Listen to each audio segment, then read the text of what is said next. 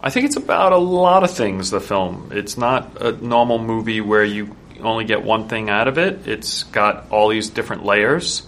I think I started with a home invasion film, just straight up horror genre of that feeling when you invite people into your home and suddenly they turn out to be very bad guests and it starts to spiral into a nightmare. I think it's something people can relate to because everyone has a home. And then there's also another bigger metaphor going on underneath it, which is this idea that, we are all living on this one planet with one mother who gave us life, and how do we treat her? And many people think maybe the ending is very unsettling and brutal. What do you think? Yeah, I think it's a very brutal film. It's a horror in the classic sense of a horror film where you're supposed to leave horrified and scared and shaking.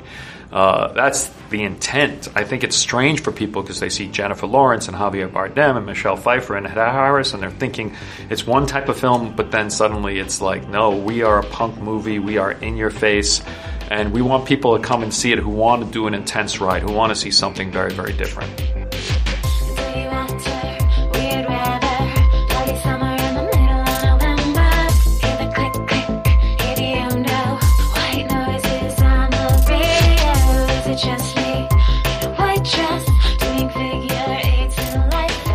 Hi everyone, welcome to another series from a podcast directed by. So, for this series of movies, we are taking a look at the director, Darren Aronofsky. And to do that, we have an expert, as we always do every month, and I thought, who better to come on here to talk about Men in Scarves than Richard Newby.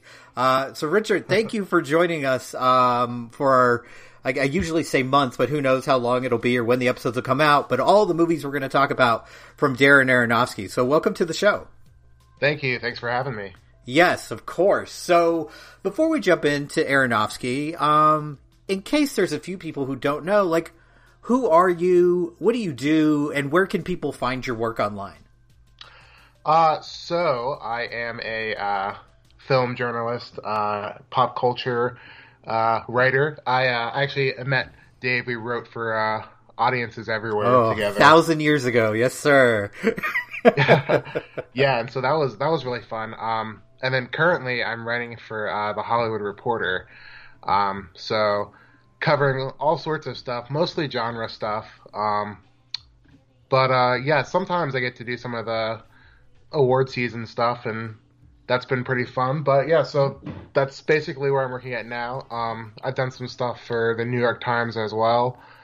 And yeah, I'm pretty active on Twitter, always talking about movies. Yeah, it takes some serious guts to be that active on Twitter, so I definitely appreciate it. And I love how, like, you could just drop, like, no big deal, New York Times, Hollywood Reporter. That's where my stuff is at. I kind of sometimes... Not like I forget where we started, but I forget that, like, you are on this level way up here now. We both started the same place, but it's so cool to see you succeed because you absolutely deserve it. And I would definitely tell people, read Richard's stuff. It is incredibly impressive writing, and I love the fact that we're getting great writing on genre work nowadays. It used to be this was kind of an area that nobody talked about. Like, oh, that's for those freaks over there. They'll enjoy it no matter what it is. But it's good to see, like, really intelligent, thoughtful writing. And Richard, you definitely give that to people. And you said you're on Twitter. Did you drop your handle where people can follow you? I didn't. It's at Richard L. Newby. There you go. So follow him, check him out. You will be rewarded with some great writing. So, most people who have listened to the show kind of know that one of the ways that I find experts is I basically just go on Twitter and search people I follow, and look for mentions of the certain director. And there's kind of a dearth of mentions of Aronofsky and people I follow. I think he is... And if they do mention him, usually it's not in the most complimentary ways. He's definitely a director who, starts conversations, let's say. It can definitely divide people. But I noticed, like, you kind of, at one point, went on a binge of watching Aronofsky movies.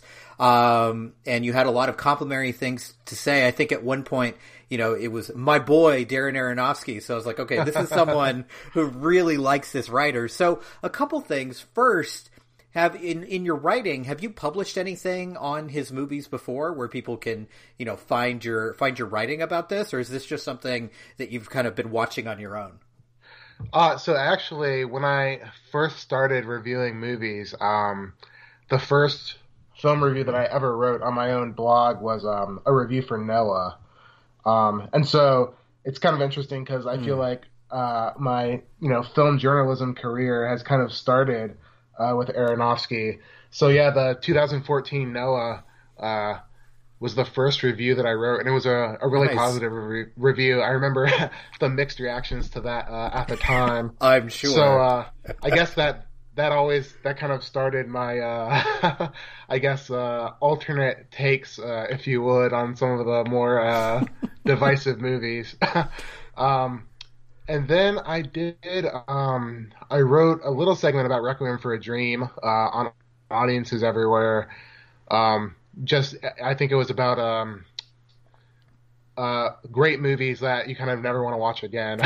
That is appropriate. I kind of can't believe I'm going to do this again, to tell you the truth.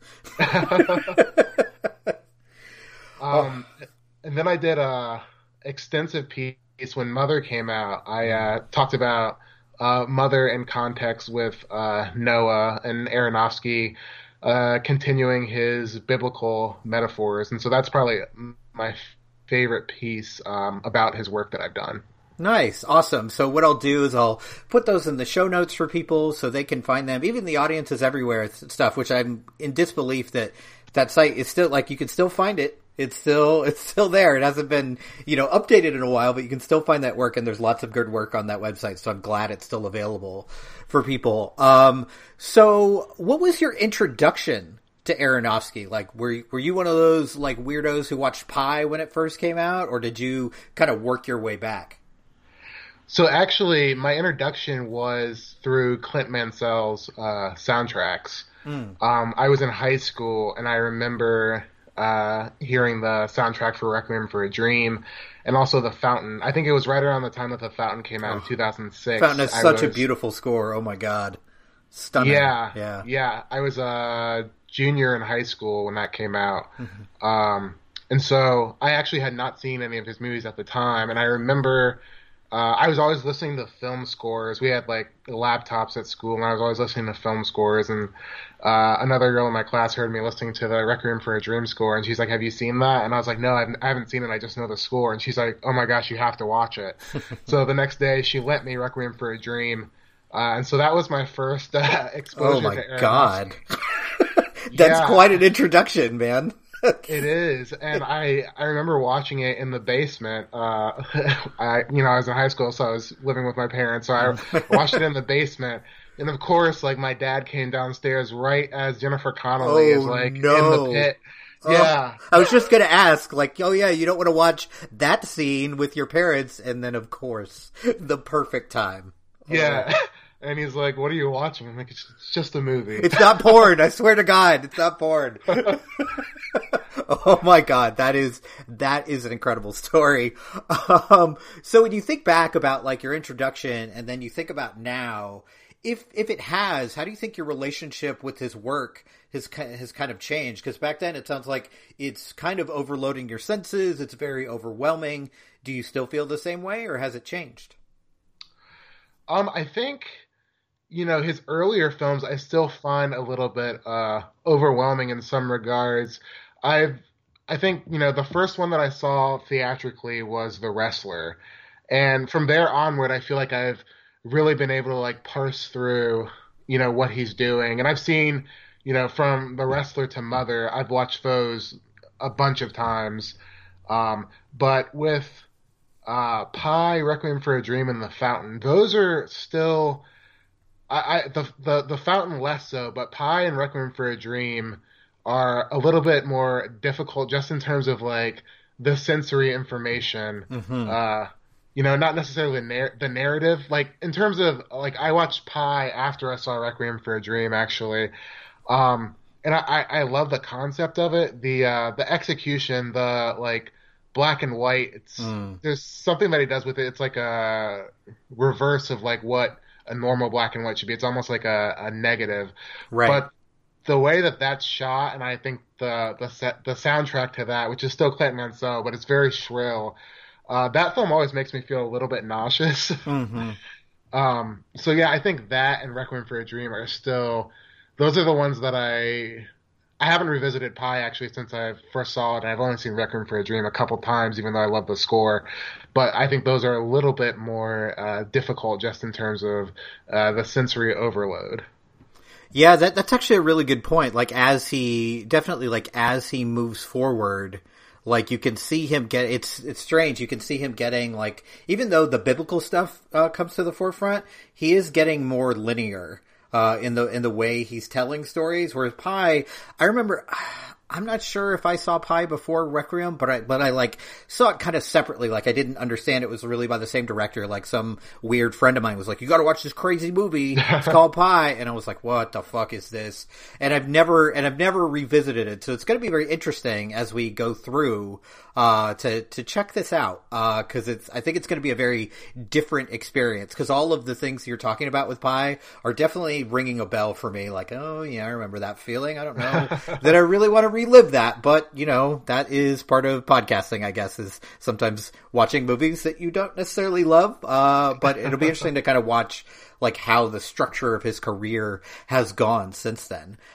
So when we first started the show, everyone who listens to these episodes know the original name was Auteurs for Assholes, but, you know, iTunes is a bunch of fascists, so we can't call it that. But we are very concerned with directorial style and, like, what amounts to the auteur theory, at least, like, in a way that is less sexist and awful than the way it was originally thought up. But just like, okay, what can we expect from a director? So in terms of Aronofsky, if you met someone who, like, I've never seen a Darren Aronofsky movie, I don't know anything about him, what are his movies like? Like, what are the things that people can expect to see from a movie directed by Darren Aronofsky? So one of the things that when I was thinking about his filmography that I guess really came to the forefront was he's really attracted to these parallel journeys. And I think you can kind of see that throughout his films. Like, in terms of his characters, there's a lot of duality in terms of seeing a narrative created through two or more characters and they're on similar paths. I mean, I think even in Pi, you know, you have this younger mathematician and his older mentor who's kind of gone crazy from the discovery of this number. So I think even from the beginning, he started with that. And then, of course, Requiem for a Dream, you have these four characters who are all on these similar paths of addiction. And then The Fountain, it's like told threefold through Hugh Jackman's character who's in three different points of time. So it kind of continues, I think, throughout his career and this kind of interest in duality. And especially, you know, you get to something like Black Swan, and I think it's even more literal. Yes. In terms of what he's exploring. But just even between like his films, I think there's an interesting kind of duality and parallel journey. Like, I know the Wrestler in Black Swan started as like a single idea, and it was originally like about a wrestler who was in love with a ballerina, and then those two ideas separated and became The Wrestler in Black Swan. But like, you look at those films back to back, and it's really interesting how many parallels there are between those two stories, especially when you get to the ending of both of those characters. And then I think he did it again with Noah and Mother. So I think it's a really interesting way that he's not only like exploring duality within these films itself, but also like within his filmography. Yeah, that's a really good point. I was wondering, because you brought it up earlier, if you could talk a little bit about like the experience of watching an Aronofsky movie, specifically in relation to kind of the religious aspects. Like, I think, you know, Mother and Noah are probably the two most obvious examples, but I think even something like The Fountain, which certainly has a fair amount of religious iconography and ideas. So what has that been like for you as a viewer? Well, that's probably one of my favorite aspects of his filmography. I went to a Catholic high school, so I've always kind of been interested in religion from a non-denominational sense, and I really like mythology. And so I've always kind of looked at Aronofsky as a modern myth maker in the fact that he's, taking these different aspects of religion, of Judeo-Christianity and Islam and some different other things. Kabbalah is mentioned in Pi, and he's kind of just like working his way through them, not in a way that's like in terms of the literal text, which I think is really interesting. And I know that was something that was kind of controversial with Noah in terms of religious groups being like, this is not how the story is told. And I'm like, well, that's not actually like what he's doing. He's kind of taking these stories outside of time, which I love, and kind of exploring them in a way that's like a timeless exploration of, what it means to transcend or search for a higher power.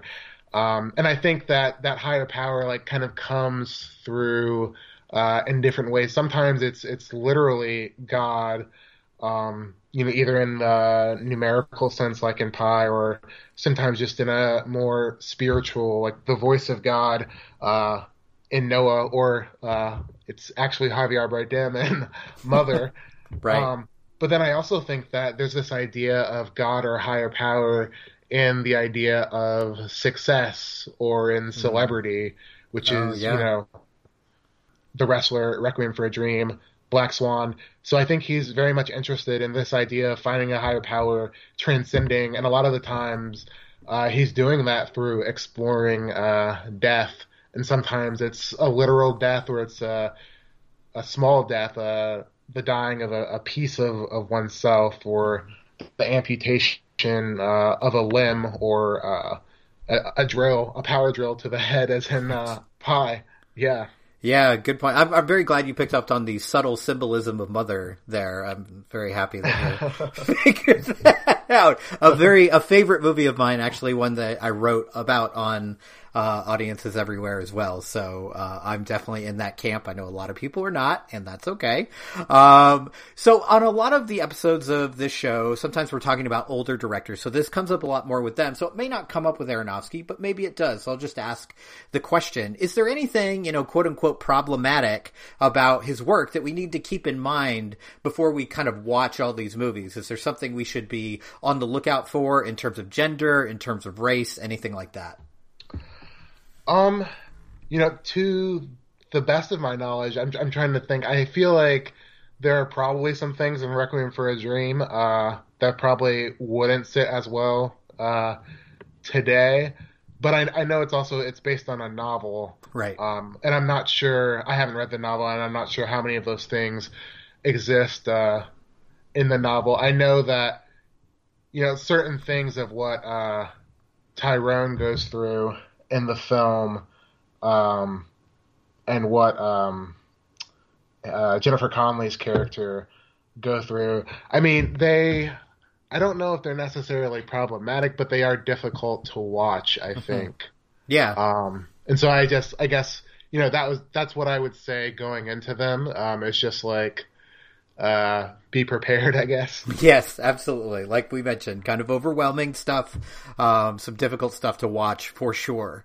So when we invite you back for our closing episode, we're going to talk about all the great stuff that he's done, everything that you love. But to start off, do you feel like there's any weak points either in his filmography or things that are missing, like from his style as a director? I still think I love the idea of the fountain in terms of like this search for immortality and the struggle to confront death. But I also feel like it might be too obtuse in some ways. Stylistically it's brilliant. The score is brilliant. To me, it feels more like a poem than a narrative, a story. And I don't necessarily know if that's like a flaw or just like a sense of personal taste. But it's one that I think, at least for me, has required like a little bit more work to enjoy on the same level as the other ones. And And then Pi as well. I mean, Pi is very much, I feel like, a first feature. And I think it has a little bit of that, like, I'm a first-time director, let me kind of, like, experiment with everything. Yeah, let's throw everything at the wall and see what sticks. Yeah, for sure. Yeah, you know, the black and white, the way that that's done is definitely a choice. And I think it's interesting because, you know, Nolan's first film is also in black and white, and I think they emerged around the same time. But I think that following is like way easier on the eyes than what Aronofsky does with Pi. I think that in some ways, like Pi feels a little bit like a cranial assault, which could be intentional. Yeah. But it's definitely not the most pleasant viewing experience. Yeah, definitely not the most direct either. I think following, like, narratively, like, whether you like it or not, you can, you know, sorry to do this, but you can follow it.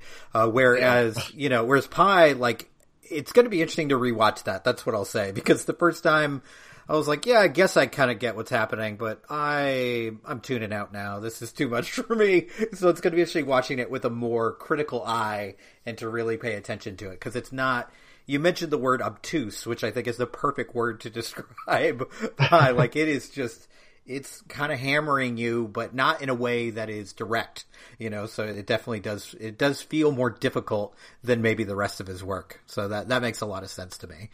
Another thing I noticed just in looking at his filmography is just like how limited it is. Like when you look at a lot of directors, and a lot of this may have to do with the fact that he writes most of the scripts to his movies as well. I think everything except The Wrestler and Black Swan. He wrote the screenplay as well. So what do you think as far as, like, is he someone you're, like, just dying for more films, or are you kind of happy with, like, the pace that his career has taken? I'm dying for more films, to be honest. Yeah. I mean, he started 20 years ago, right? Yeah. And it's like 7 movies? Yeah, there are huge gaps in his filmography. You know, I kind of wish that he had more of a Spielberg pace. Right. Less PTA, more Spielberg. Yeah. Yeah. I mean, just like the gap between like Black Swan and Noah was 4 years, and then Noah and Mother was 3 years, and then, you know, it's 3 years this year, and there's Requiem nothing. and Fountain was 6 years. I mean, it's, yeah, you're absolutely right. Yeah. And we're at 3 years, and I haven't heard about him, like, planning another movie, which is crazy to me. Like, especially because, like, most of his movies, like, even if they're not critically received as, like, 100%, they're talked about. Like, I don't think he's ever made a movie that didn't capture the conversation. Like, pick any one of his features, and, like, people talked about these movies.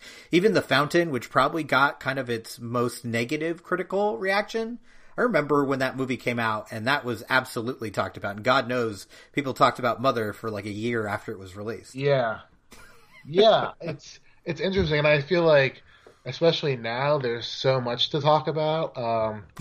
Yeah. Especially in terms of like the themes that he's interested in. Right. That it's actually like surprising that there's been no movement on that front. And like, I know that like across his career, there's been like several projects that like never came to fruition. Like, sure, he was going to do Batman Year One before Nolan, and he was going to do The Wolverine before Mangold, and he was going to do RoboCop at one point. And like, it's interesting because like it seems like all the big budget IP projects have never worked out for him, which I don't mind, actually. Yeah, that might be good. That'd be quite an interesting, like, I mean, I would love to see a RoboCop movie directed by Aronofsky, but I'm not sure a lot of RoboCop fans would. That could go poorly really, really quickly. So the last question I wanted to ask before we end our intro episode, so it's like, as we go through this coverage, we're going to watch all of his movies. By the way, for people who are interested, we're going to be watching Pi, Requiem for a Dream, The Fountain, The Wrestler, Black Swan, Noah, and Mother. So as we go through those, what do you think people should be looking forward to? Are there particular movies, stylistic choices, or are there like moments that feel like a time capsule, specifically in his older movies? What should viewers and listeners be looking forward to? Well, for one thing, I think definitely looking for those themes of a higher power, a search of a transcendent self, if you would. And I think that the parallel journeys is another thing to pay attention to. And even in his filmmaking style, he uses match cuts a lot, which I really like. And then, of course, he has his famous from behind the back shot. Oh, of course, yes. And I also think that, just in terms of his characters, there's a lot of delusion. And so I think it's really interesting to think about, like, what is it exactly that his characters are deluded about? What are they trying to convince themselves of, and why? And, kind of what separates them from the seeming reality of the rest of their world. Because I often think that his characters are kind of unmoored from reality in some way. They mistake relationships for something else. They mistake their craft for something else. So I think that idea of delusion is really something to pay attention to across his filmography. Awesome. That is a lot to look forward to. So I hope, listeners, you all enjoy watching those movies with us. Richard will come back at the very end to kind of wrap everything up for Aronofsky. So Richard, one more time, tell people how to reach you online. And again, thank you for being our expert for Darren Aronofsky. I am on Twitter at Richard L. Newby.